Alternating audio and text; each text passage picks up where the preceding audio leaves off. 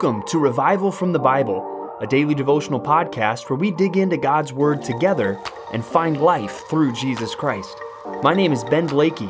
It's Friday, the 3rd of July, 2020. Let's start by talking about an experience we've probably all had, looking all over the house to find your car keys. Or am I the only one who's done this?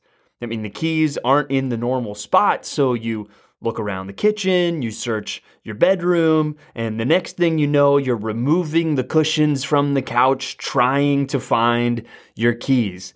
And if you're like me, half the time you're doing this, you find out the keys were in your pocket the whole time. Now, your car keys are important. I mean, you're pretty much literally not going anywhere without them, and it's super inconvenient when you lose them. But today I want us to think about something that's way more important than your car keys. And it's not just inconvenient, but it is tragic when it's lost. And that is the Word of God. And we're going to look at a time in history when that literally happened in the book of 2 Kings. So we're looking at 2 Kings 20 to 22 today.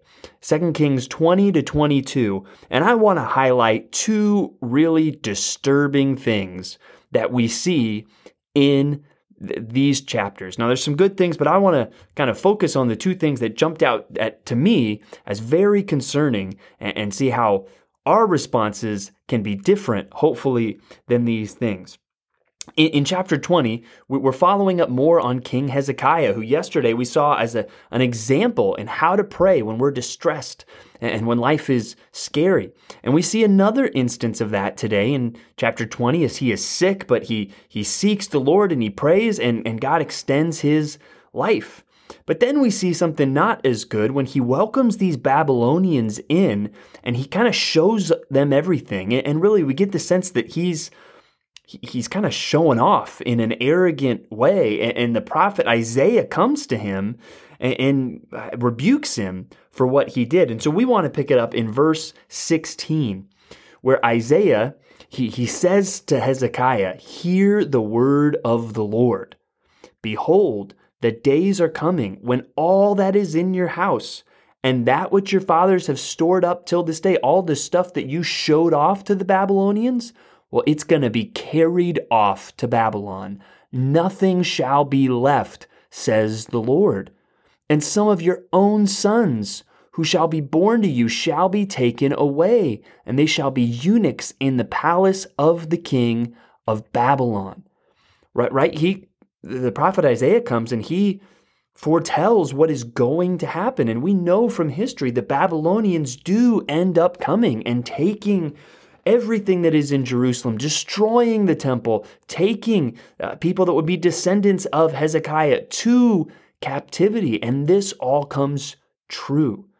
So the disturbing thing, though, that I want to point out is Hezekiah's response. In verse 19, after this tragic news, he says back to Isaiah, "The word of the Lord that you have spoken is good."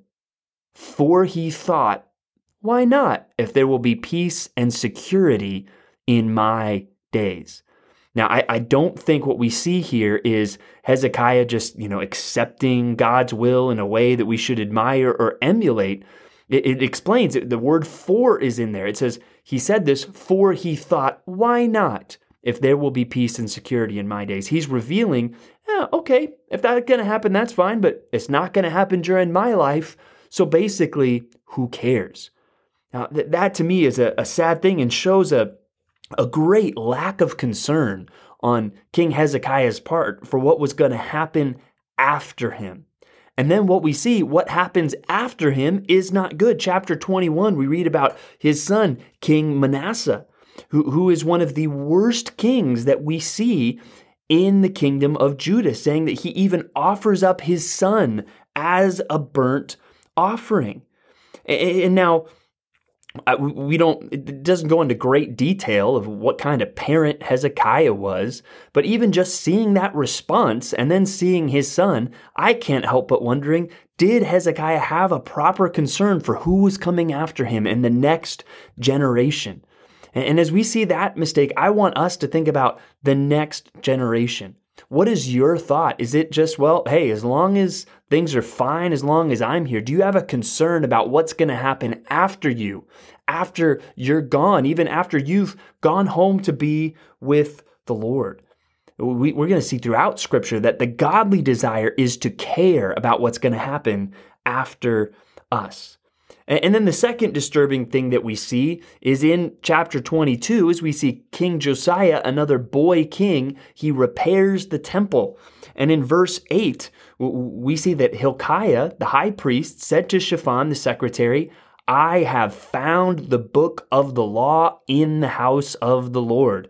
And what we see is they had found it because it had been lost. The people of Judah had lost the book of the law. They had lost the word of God. And those are the two disturbing things that I want us to guard against, that we would care about the next generation and that we would not lose the word of God. And I think those two things go together. And we're living right now in 2020, a year that will live in infamy, right? I mean, it has been a wild ride. And I think even as Christians, we see things going on in the world that we're rightly concerned about and deserve some level of our attention. But I think it is so important for us as Christians to not lose the word in the midst of everything that is going on. You take any other cause on planet Earth, and there will be some people that are going to stand up for it. There are going to be people that stand up for freedom and liberty. There's going to be people that stand up for justice. And there's ways that Christians can be involved in all of those things. But nobody else in the world is going to stand up for the word of God. And so we need to keep our focus on the word of God. And so when I'm saying don't lose the word of God, I mean first and foremost for yourself. Don't let yourself get so distracted that the word of God starts getting put on the shelf proverbially of your life and you're not spending time in it. You're not digging into it. You aren't studying it. And then your job as a Christian is to help pass on that word to somebody else, to care about the next generation. And that might be literally the next generation in your family, whether you as a parent or a grandparent intentionally are teaching God's word to your children or grandchildren. But maybe you don't even have anybody in your family that's the next generation. Maybe you're single or you don't have kids or whatever it might be. There are still other people that need to know the word of God. And all of us should have a role, not just in the physical next generation, but in the spiritual next generation. Things in our culture are not headed in an encouraging direction. And as Christians, we must keep our focus on the Word of God and make sure we are being diligent and careful to understand it for ourselves and to pass it along to others. So today, if you have a family, are you investing time today in teaching the Word of God to the next generation? Or are you thinking today, who's someone else that I can encourage? Or maybe it's somebody that needs to have the gospel shared with them. Or, hey, I need to be involved in discipling someone else and studying the Bible with them. I need to reach out to somebody else to invite them to listen to this podcast or to go through this Bible reading program with me so that we can be in God's Word together. Let's not lose the Word of God.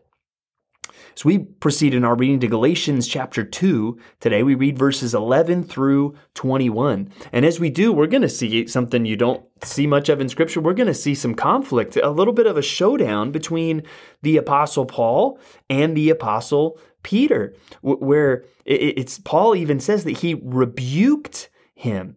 He rebuked Peter. I opposed him to his face, it says in verse 11. And he says, I rebuked Peter because what he was doing was acting comfortable around the Gentiles and their customs. But when the Jews came around, I got to start acting like a Jewish person. And he kind of left some of the Gentiles out in the cold, is the idea that we get. And Paul is saying, hey, this does not match the gospel. Verse 14, this is not in step with the gospel. And then he explains more in verse 15. We ourselves are Jews by birth and not Gentile sinners. He's kind of admitting, the Gentiles, they're pagans, they're away from God. But even so, we know, verse 16, that a person is not justified by works of the law, but through faith in Jesus Christ. So we also have believed in Christ Jesus in order to be justified by faith in Christ and not by works of the law, because by works of the law, no one will be justified. He's saying ultimately, even though we're Jewish and not pagan Gentiles, we aren't justified by works. We're also justified by faith in Jesus Christ. Nobody is saved by works. The only way to be saved is through Jesus Christ. And we're going to talk about that, Lord willing, more this Sunday as we look at John chapter 6 at Compass Bible Church, Treasure Valley.